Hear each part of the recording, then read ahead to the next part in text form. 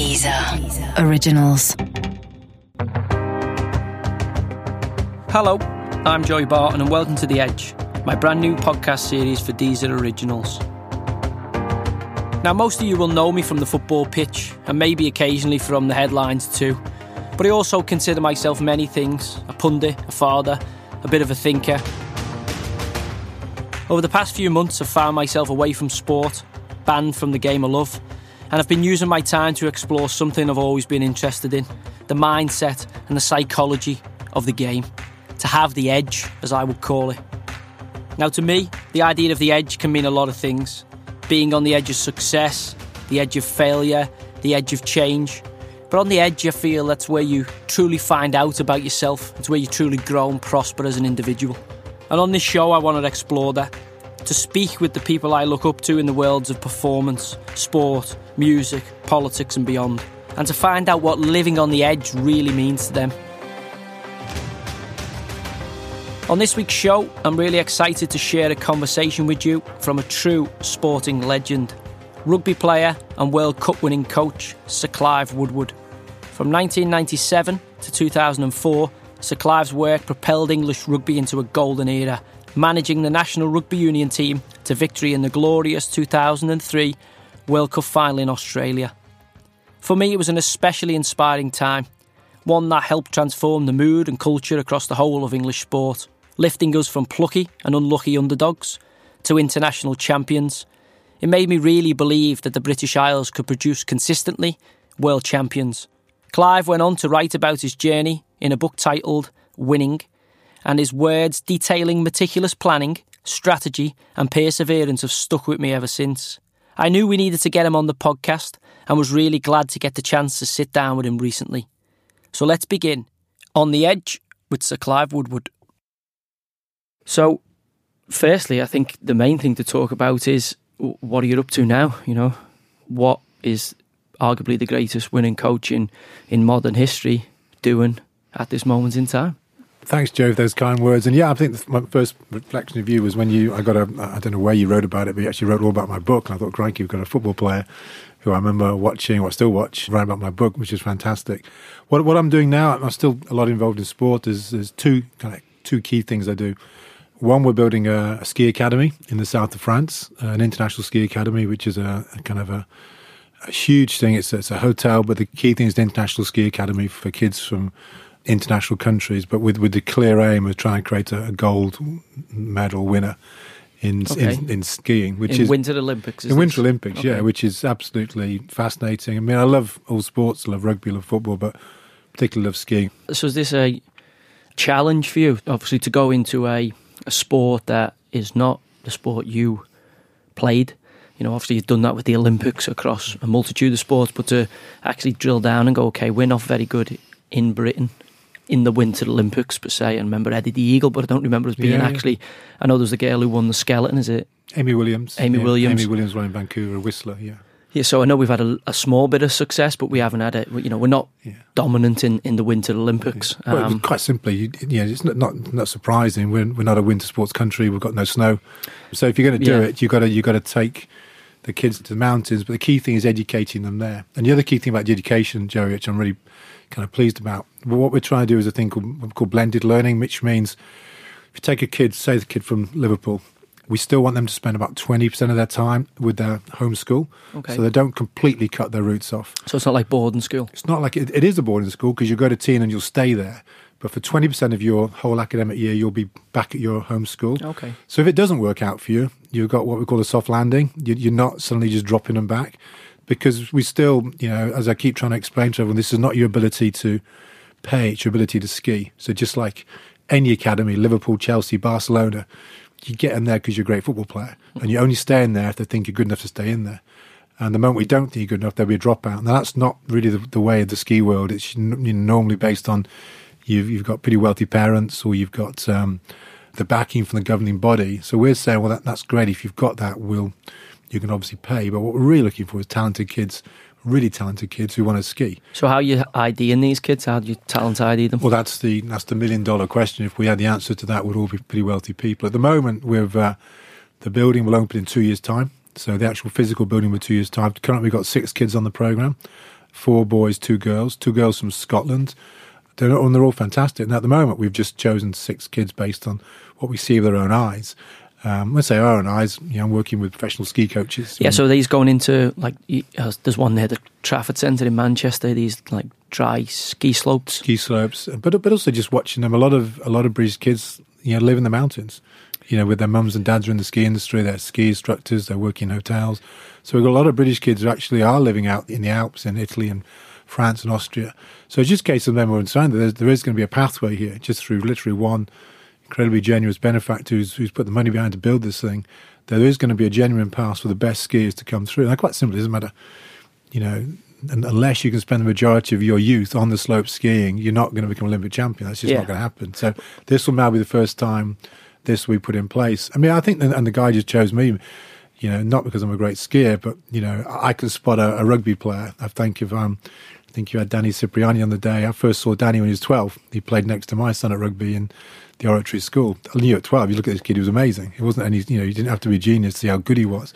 We've already taken on our first ski instructor, was a French guy, Alex, and he's fantastic. So we'll spot the talent, but the talent identification is a hugely interesting area to me of how you really can spot talent, and why do some kids who are hugely talented at a young age fail, and why do other kids who maybe aren't so talented go on to great things in all sports. There's no immediate kind of plan for this, or there's no kind of there's no blueprint for this. That's what I'm trying to say. It's a real subjective thought, and we're trying to kind of cross as many T's and dots as many I's to try and reduce, to make sure we get this talent right at a very young age. Well, I'm just thinking now as you talk, got Dele Alli there, who's gone kind of lower leagues, played at Milton Keynes. Everybody's missed him. Everybody's even passed up on him as he's amalgamating games, even in the league. He's played 60, 70, 80 games before scouts start, circling around him. And his partner, Harry Kane, is somebody who, this time 5 years ago, he was coming on in the last 5 minutes as a substitute for Leyton Orient, who obviously they were still in the league then. They're now dropped out the Football League. If experts, these so-called experts, even myself, I remember speaking to you about it last time, at 14, I'm told I'm not big enough. Yeah. I think it was me, Leighton Baines, Phil Jagielka, who were part of the same cull. So these are the so-called experts out there. So Joey, there's no doubt of the one thing that happened to me. There's definite commonality. There's somewhere in your life, someone says you're not good enough, you're not big enough, you're not strong enough, you're not good enough, you're not talented enough. And for a lot of people, that's the biggest spur they need. But it's not been a bed of roses. Someone at some stage says you're not going to make it. And it's amazing how some kids react totally positively and some kids just fall away. And if you fall away, you probably aren't good enough, if I'm brutally honest. So there's nothing wrong with getting setbacks. It's how you handle those setbacks. And the word I love best out of all this is attitude. Can you find kids with the right attitude? And you've got to define, what do you mean by attitude? What does attitude really mean? And it might be different in different cultures and different sports. Even attitude may be different in football, rugby, cricket, or different in sort of America, China, India.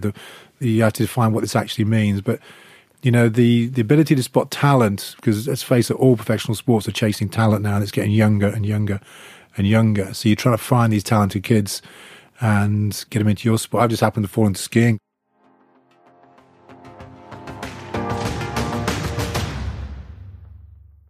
Well, last time I spoke to you, you had the coaching software, and we were doing, I remember coming in and looking at it, and it was more kind of golf focused, so people could send the videos in, upload them. So clearly it's something that elite level sport or mindset is... The coaching software is a thing called Hive Learning. It's any sport, and that was just purely based on how I coached the rugby team. I put a huge stall when I was coaching England on, first of all, one-on-one coaching in terms of, it's a team game, rugby like football, but it's still one-on-one. You're trying to make every player individually the best in the world. But then you get the team stuff together when you really are working as a team. So it's how that team learns together, how they collaborate together. So the software is going really well in the sporting world, no matter what, whether it's golf, football, rugby.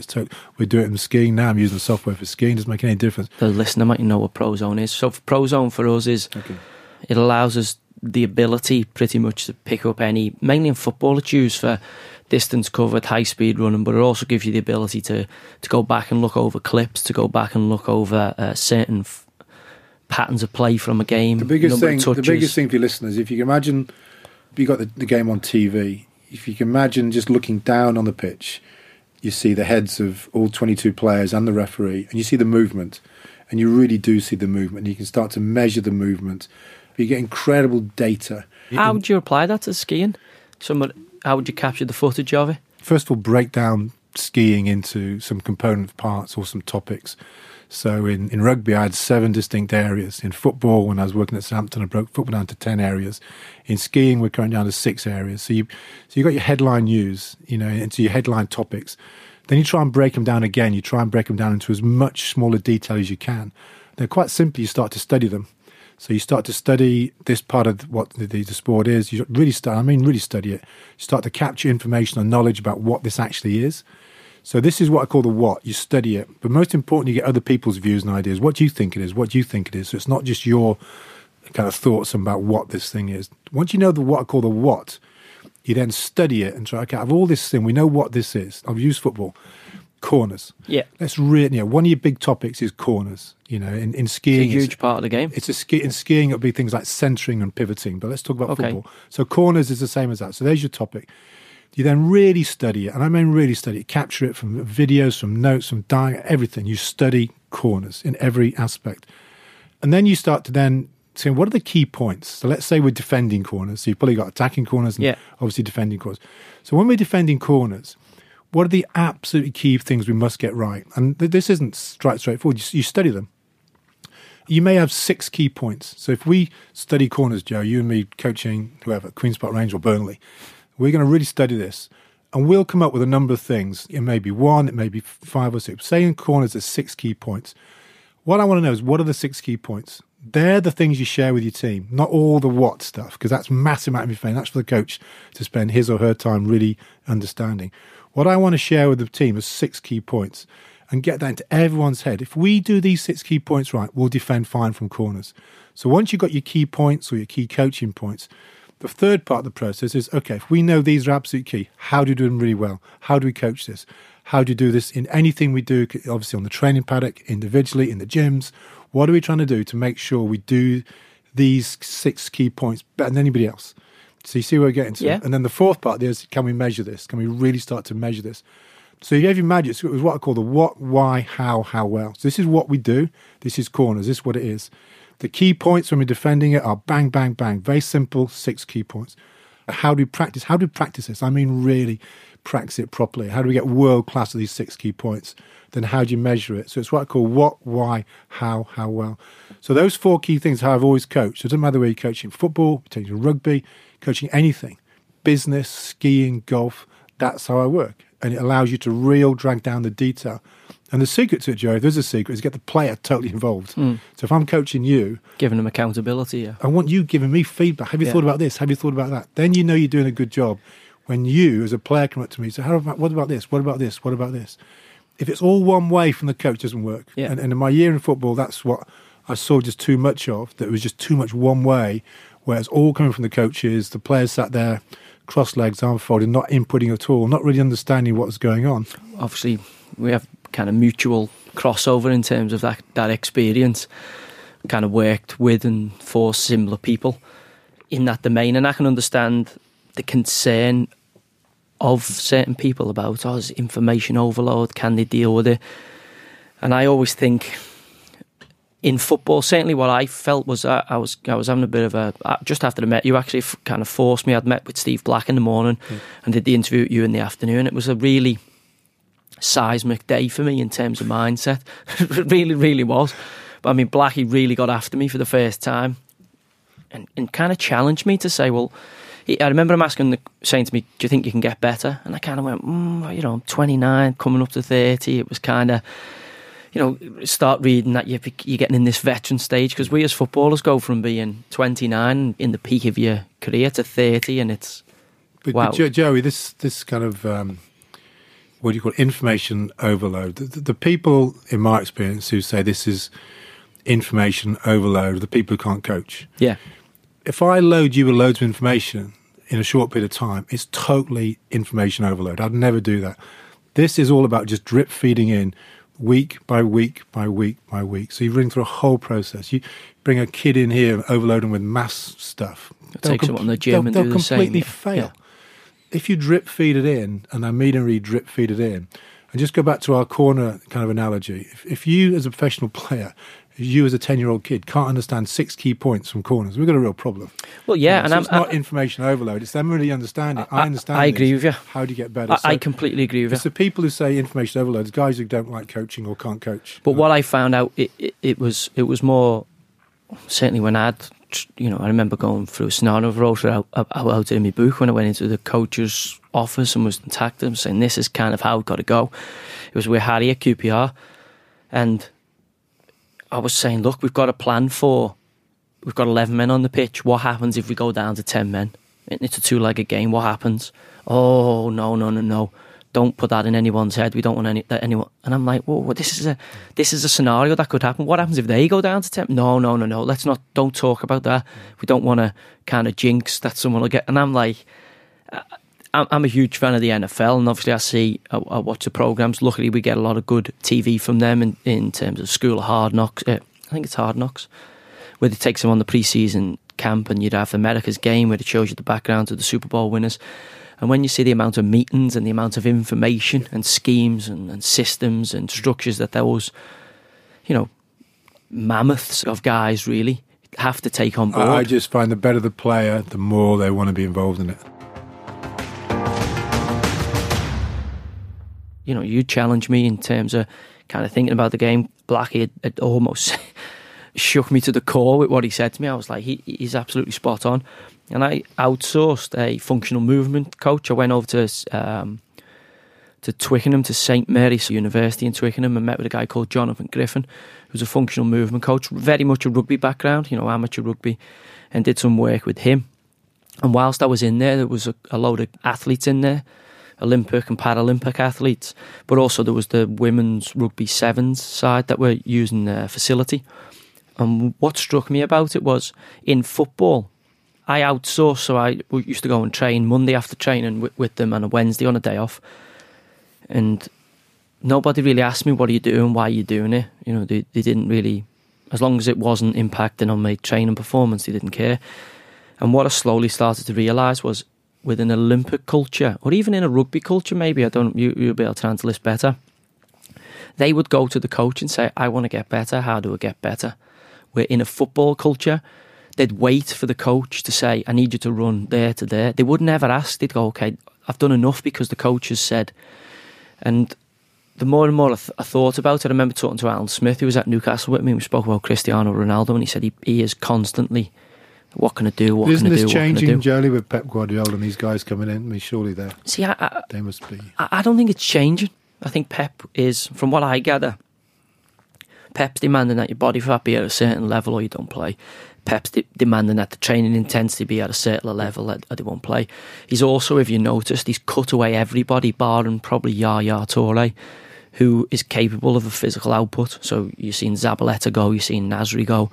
I personally think that he doesn't want Aguero. Sounds bizarre to say that, and it's hard, but I don't think he suits. I watched City on Saturday without Aguero, and he's on the bench, and they're a better team. They're a more Pep team with him not playing.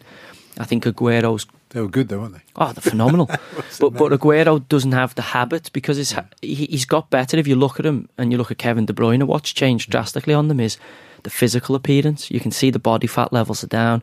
He expects the striker to be the first line of defence. You're involved in all phases of play, and I think Aguero wants to score goals. You've seen Aguero pass for the first time in the box a couple of weeks ago, which was never his nature. Happened, no. So it shows that Sergio wants to be a part of it and isn't adjusting. But I think what hurt them last year was Aguero's such a good player, but Pep's got his way of playing. And football is changing, you're right, but we're still... Well, when you delved into football, I remember speaking about that to you last time, there was I sensed the frustration about, you could see the opportunity for improvement everywhere, and yet people didn't want to embrace it. To be fair, I loved my year in football. When I was about to become a manager, I had 2 job offers. Lower down the league, I wanted to start down the bottom. Then I got offered this job with the Olympics, which kind of just changed things a wee bit. So I still... Would you like to manage in football? Oh, totally. There's nothing I saw in football that I didn't really love and enjoy, even the sort of the downside with the media and the fans and all that sort of stuff. No, I just saw it was fantastic. And my year in Southampton was... Harry Redknapp to me was fantastic. So what I like about Harry, he allowed me to sit like this opposite him for 6 months. I saw everything, warts and all, and it was fantastic. And I learnt, and that was my whole idea was going to football for a year, just behind the scenes. I wasn't in charge. I mean, I have to be in charge. I want to be in charge of a team, but I spent my year. Yeah. I wanted to be in charge, but I was never going to be manager of Southampton. I was just going to learn for a year. And the chairman there gave me a year. Had George Burley was there, so I worked with George Burley, Harry Redknapp, Steve Wigley was the first guy. And it was fantastic. So there's nothing I saw that was like working in skiing. There's nothing I saw that surprised me. What surprised me was just no one could see it. You know, how can you coach football when you're a rugby coach? And I'm saying, hang on, you know. It's like saying I'm a PE teacher. My background's a phys ed teacher. It's like saying can you not coach football at school or sometimes you can be too close to it. It sounds bizarre to say and that. And I just think the reason football's the world's biggest game because fundamentally it's a simple game. It's a simple game, and that's why everybody's got strong views. So if you've got strong views as a fan, which is great, why can't you have why can't you coach different sports? And I was going to do it. I mean, no bones about it. I loved every minute. People couldn't quite understand it, and they still can't. Because you played weird. Football.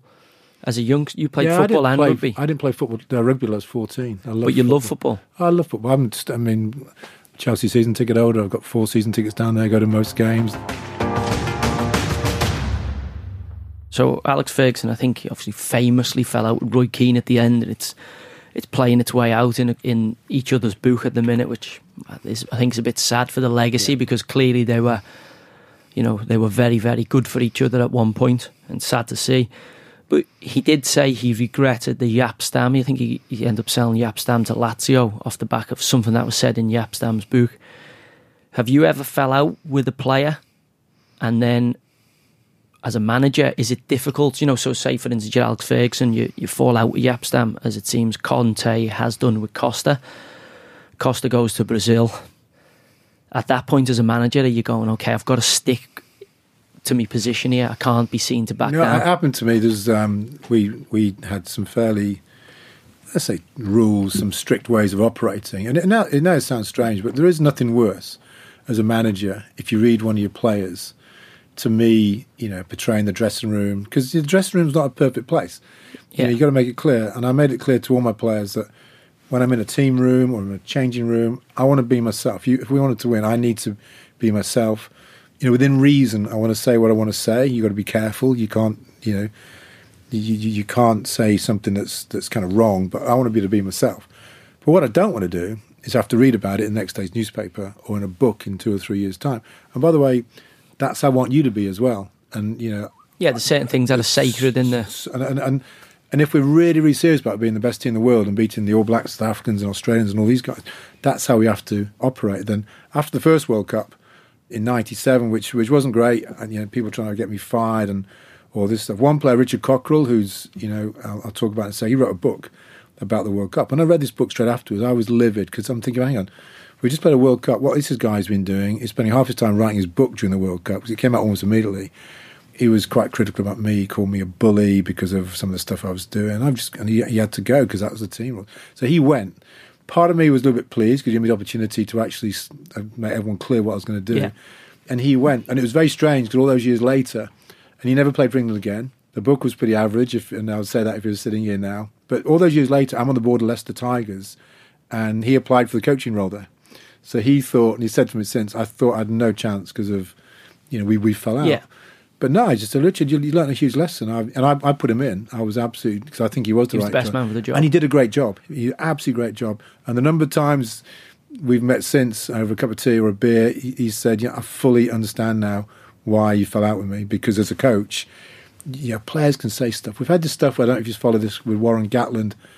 Came back from a pretty good Lions tour. And Sean O'Brien has come out and critical. And Gatland's come out going, I never want to coach the Lions again. And make no bones about it how really upset and hurtful this comment by one player was. Now, from the outside, you're looking at, come on, you should be able to take that one player saying one thing. It's not. When you're involved in it and you're the man in charge and you've been let down by one of your players, as Gatland says, he threw everything at that tour. So there's all these other coaches. And he got absolutely mullered by his own press as well, the New Zealand press. I was out there and he got mullered by the Kiwi press. And he's come out and said, I never want to do it again. So, I just think Sean O'Brien, who's a great player, and I'd just have him a team tomorrow, just Why? Why would you want to just ruin that? Was he writing a book or something like that? He's now saying it was taken out of context. But to say they should have won the Test Series 3-0 if the coaching team had been better, that would hurt me to the core. Well, that's about as big as insult you can get as a coach, isn't it? You'd almost rather them get personal with you and say... He's come out there and said, I don't want to coach Lions again. And if I was Sean O'Brien, I wouldn't be feeling very good about myself, wherever he is now. It was just disappointing from... I can imagine, yeah. Well, that brings me on, because I remember, obviously, mad keen Lions fan. I was out in New Zealand. I went down with a group of my mates for 3 weeks when you were Lions coach. So the last time it was in New Zealand, which was, for me, a cultural sporting experience to see how, obviously, how the British and Irish fans travelled in the droves out there. It's incredible to see, but also to see how important rugby is to the fabric of New Zealand, how it is, we think we're a sporting country and we've got lots of sports, but until you go down there and see their passion for rugby, the way the whole school system, the way the whole, basically every man and their dog is aligned for the All Blacks, and the All Blacks being the absolute pinnacle of their sporting greatness, and also everything cascades down from it, so everything else is geared for the All Blacks to do well, whereas in England, certainly in football, soccer terms, a big bone of contention for me at this moment in time is the fact that the Premier League sits way above the England national team. Obviously, you're getting a bit of obviously the RFU in England still at the top of the international game, but you're now getting the rise of club rugby.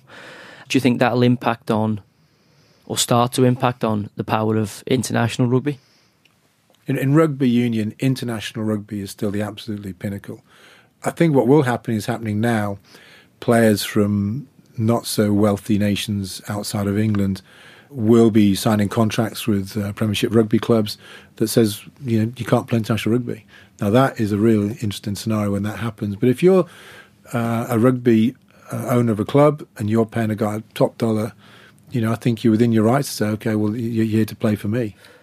Obviously, he's synonymous with winning. Sir Clive Woodward and winning, it goes hand in hand, because we haven't had a coach who's been that successful, certainly on a world scale. But what struck me was, and I always believe this is a fundamental part of learning how to win or learn how to do things better, was that you wasn't all through, whether it be a player going out to Australia, whether it be yourself coming back and coaching and then going into the England setup, with the innovation that you used, but you also wasn't scared to fail. You were prepared to fail to get better, to test your theories and get better. Totally. I just call it no if onlys. There's nothing wrong with losing. There's nothing wrong with losing as long as you've done everything you possibly humanly can to win. If you can look in the mirror and go, "There's everything I've possibly done. I've not bottled any decision. I've not said, okay, well, let's not do that. It's a bit risky." And it's just planning the whole thing out. When you lose, you can learn as well. You can win. But when you lose, you've got to learn. And, my career and everything I've done has never gone in a straight line. We've got there eventually. And on the way, you've had big setbacks and losses. It's how you handle that and how you learn through that process is I think, the key to being successful.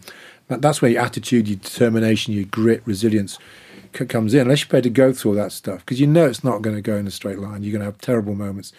You hate that. You don't plan for it. You don't go on a Lions tour thinking we're going to lose 3-0. You go with all the right processes. But that's sport. That's why we love it. That's why we win or you learn, don't you? Really, you win or and you sometimes you learn way more. Yeah, and it's true. But what I can honestly say, I thought the Lions would. I was down there in the summer. I thought Gatland did a fantastic job. You just can't explain how difficult this is to take a scratch team and play against the All Blacks. So that's what we do, and because we've got this huge history of the Lions, that's what we do every 4 years, and it's normally. Even Gatland, who drew the series, is copying some criticism. I just guess this is crazy. Yeah. I always call it positive feedback. I got a lot of positive feedback after the Lions till 2005. But actually, you accept that. That's part of the thing. What you hate is when the feedback comes from your players. Yeah. I've got the media. I think the media is absolutely every right to criticise, and that's their job. And you take the upside and the downside. What I really don't like is when the players.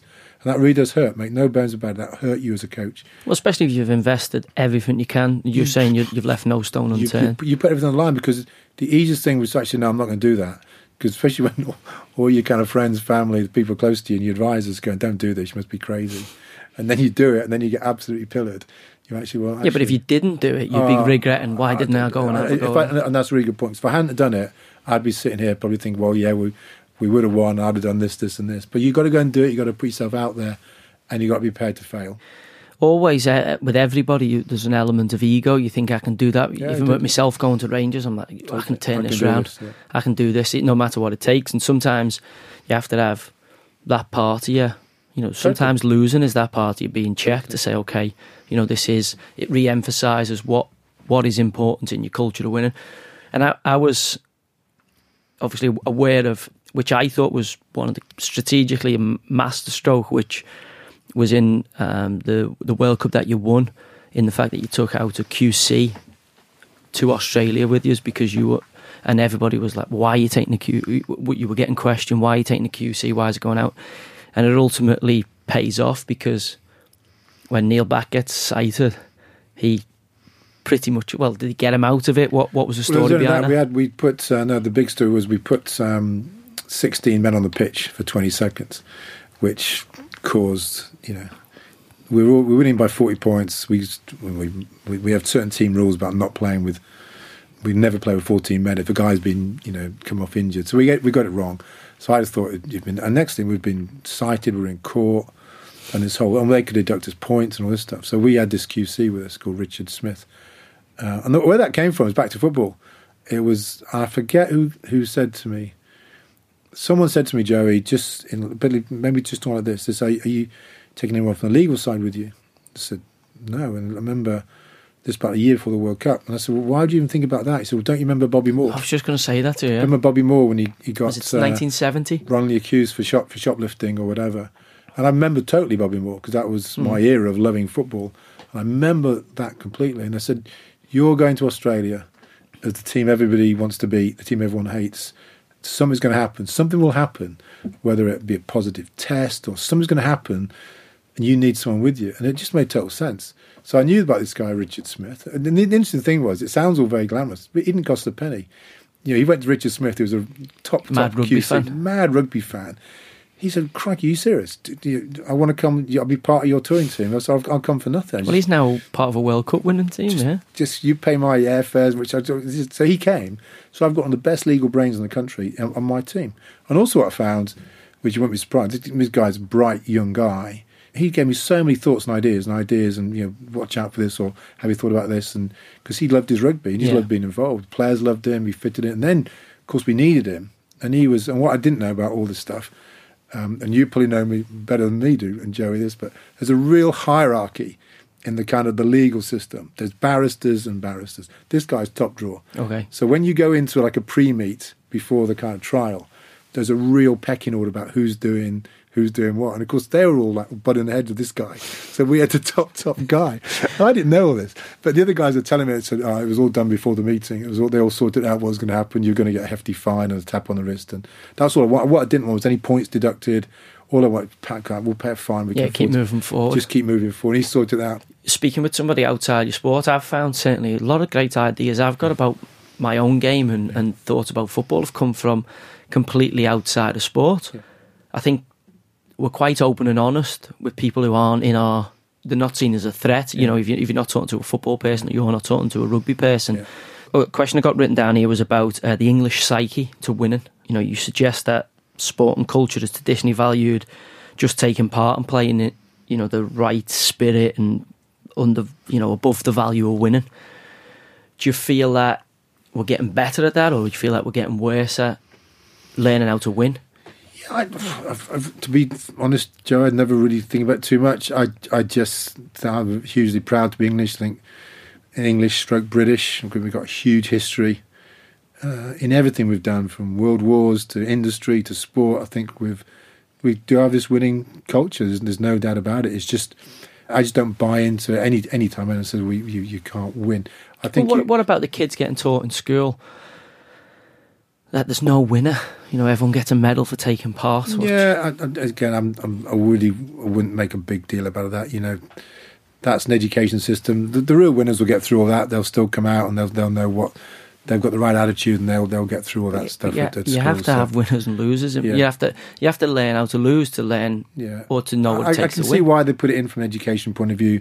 I don't think it changes the kind of psyche of a player going forward, they'll understand it's all about winning. But at that stage, I can see why education has put it in a view. I'm not saying I agree with it or not. I'm pretty ambivalent to it, because I think when they leave school, when I say leave school, even in the day they go home, and they're going to compete then in different areas. So, but I think we are winners. There's that feeling there.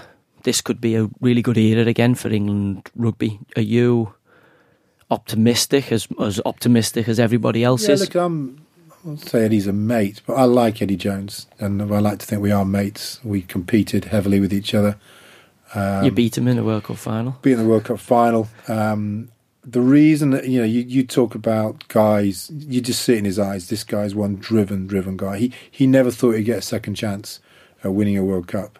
For whatever reason, he got the job. So you now got a guy who lost by one drop goal to us and did an amazing job with Australia. Them beating New Zealand in the semi-final was a huge win for them. Yeah, they lost to a very, very good England team. On their own patch. But he's now got this chance. So you've got one driven guy. That's what I keep saying to everyone. This guy is not going to be sidetracked by anybody.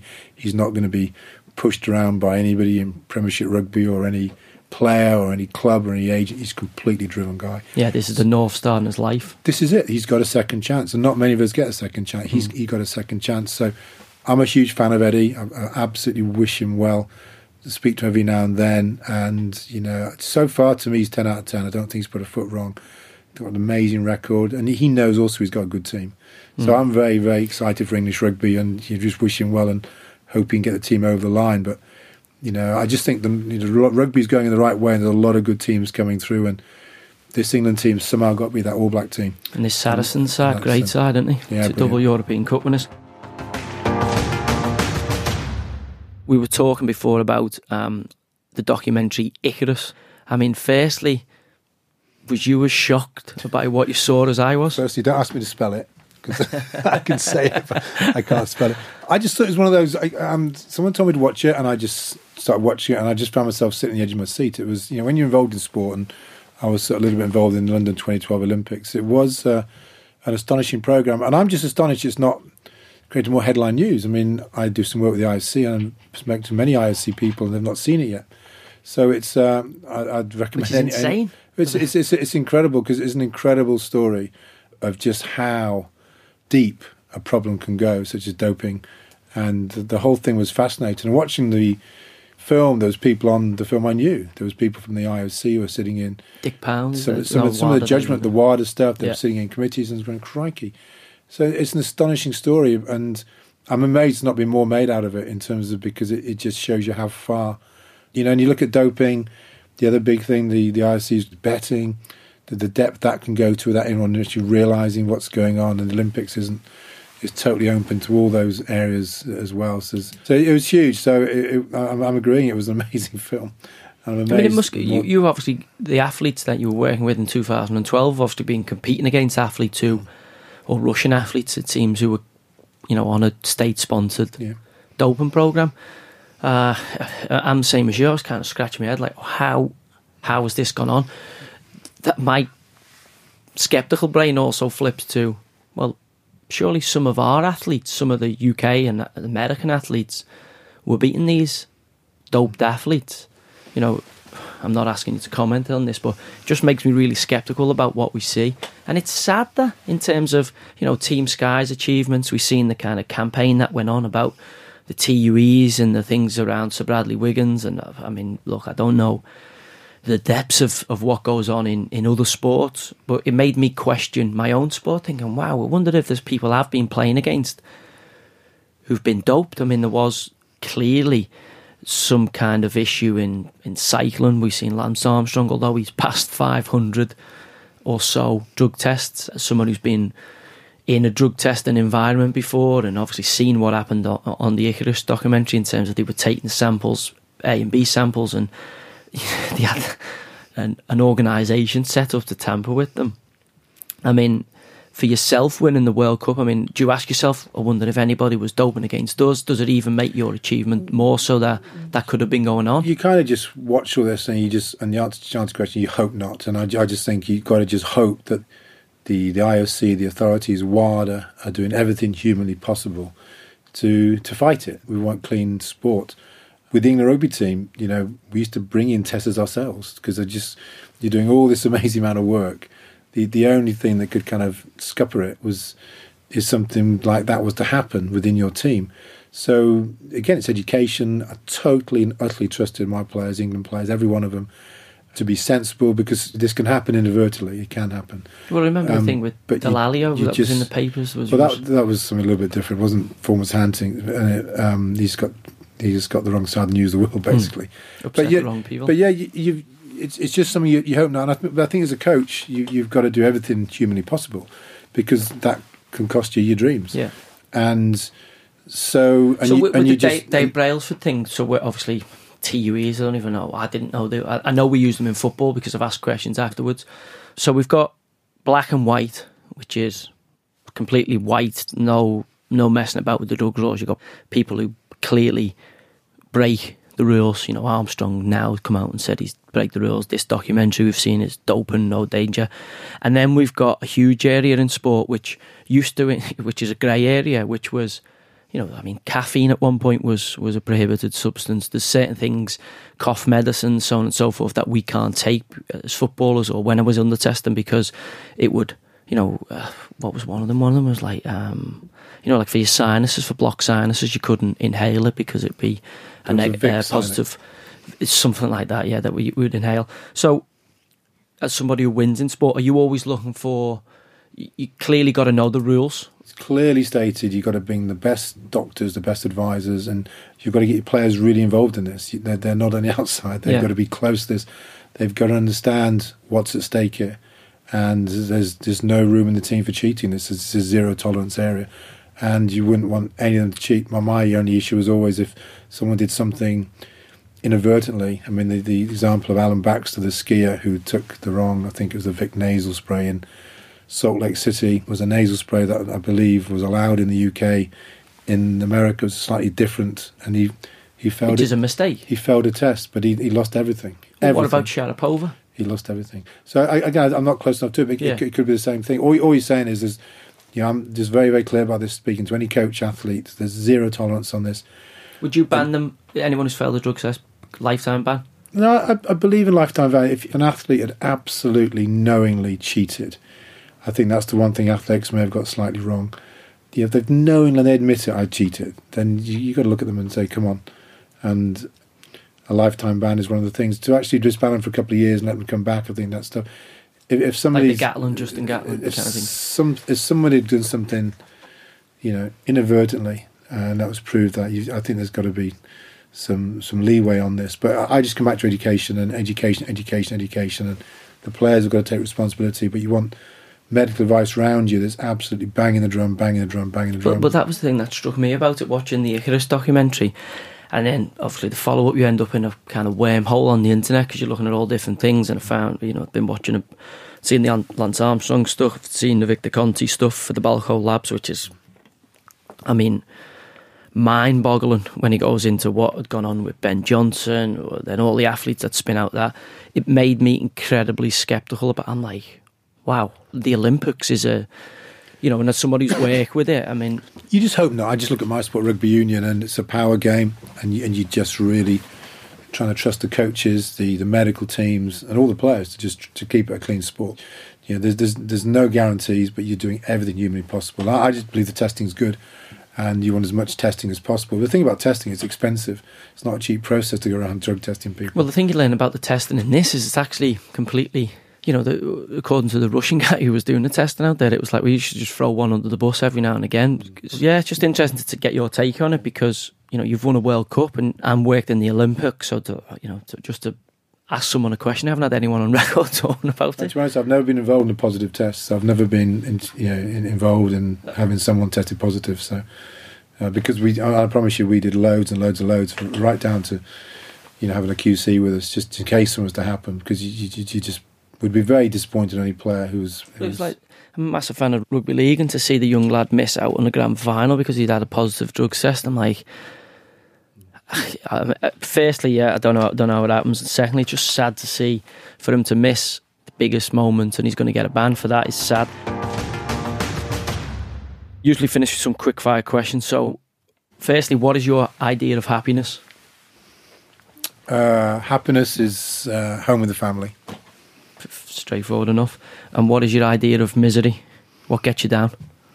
Just losing. I mean, losing affects you until your next game. It's part of your DNA, and if you're not like that, you shouldn't be in that job. It's losing is something I find it hard to cope with. Which person do you admire most, and why do you admire them?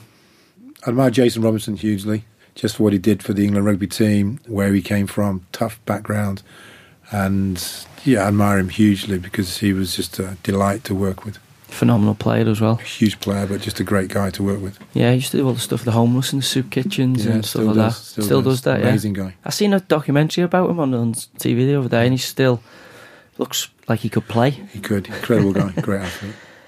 What is your favourite book? Why is it your favourite? You can choose one non-fiction, one fiction if you want. This is a bit bizarre. There's a book out there called Building the Happiness Centred Business by a guy called Dr. Paddy Lund, who's a dentist. If you read this, it's how a dentist completely transformed a dental practice. Building a Happiness Centre? Building a Happiness Centred Business by Dr. Paddy Lund, L-U-N-D. And his book's so simple. You read this, and some of his thoughts and ideas of how he completely transformed his dental practice in Australia. You read it and think, how...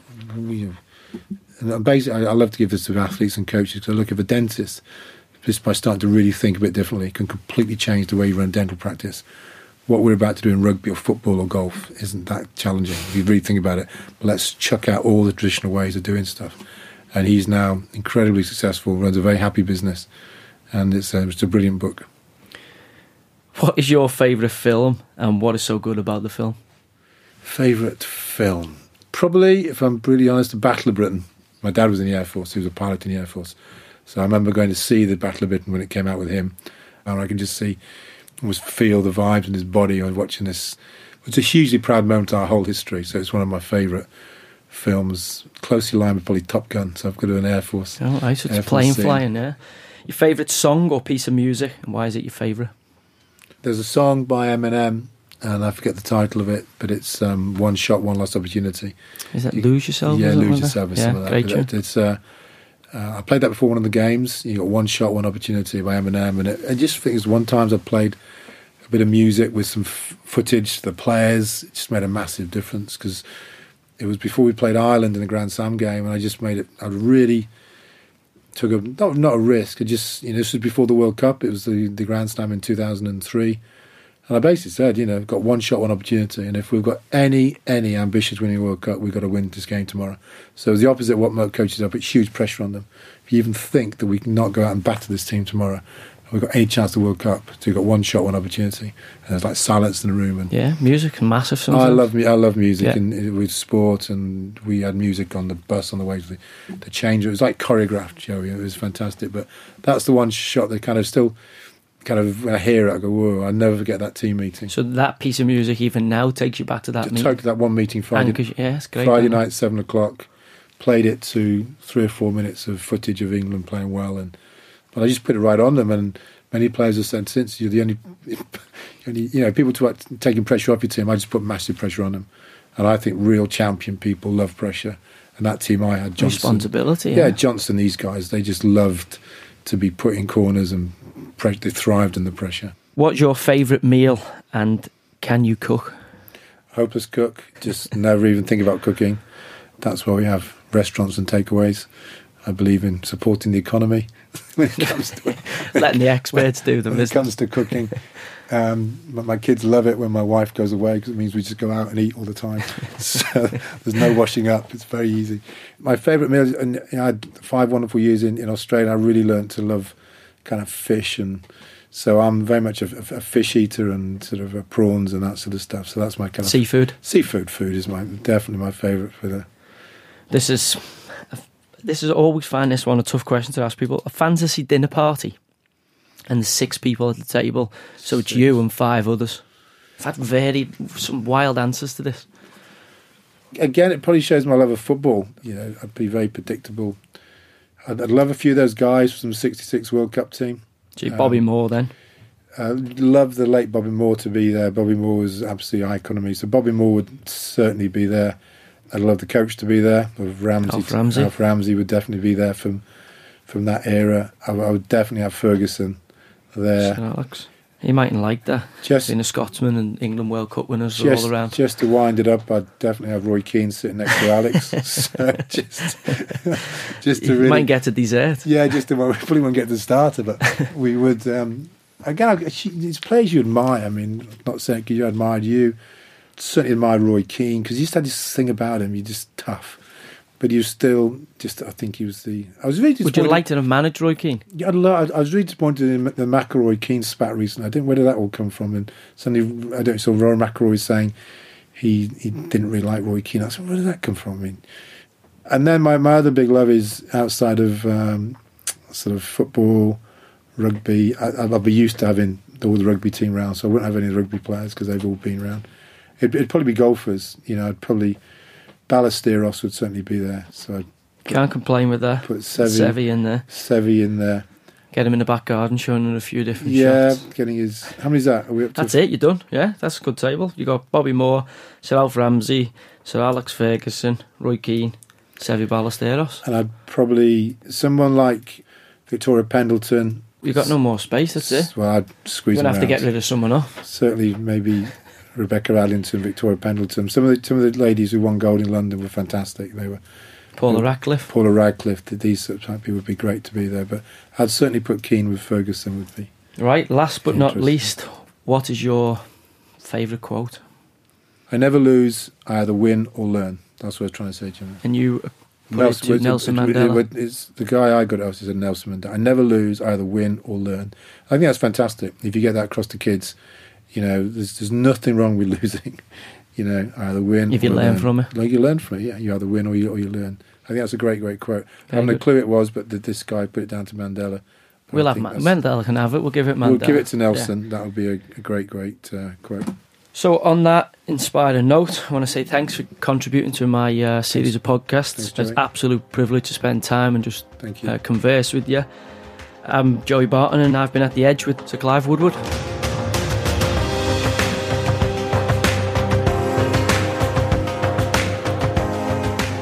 You've been listening to the Edge podcast, and thanks again to Sir Clive Woodward there. I mean, a World Cup winning coach, there's not many of them about in this country, and also he shows his skills and how his mind and his strategies can work across multiple sports. A truly remarkable man and leader in my opinion. So let me know what you think by tweeting the usual at DeezerUK and at Joey7Barton. If you want to hear more from our conversation, you can find some exclusive bits over at Deezer.com or via the Deezer app. I'll be back next week, so make sure you hit the subscribe button. But until then, from me, Joey Barton, thanks and goodbye.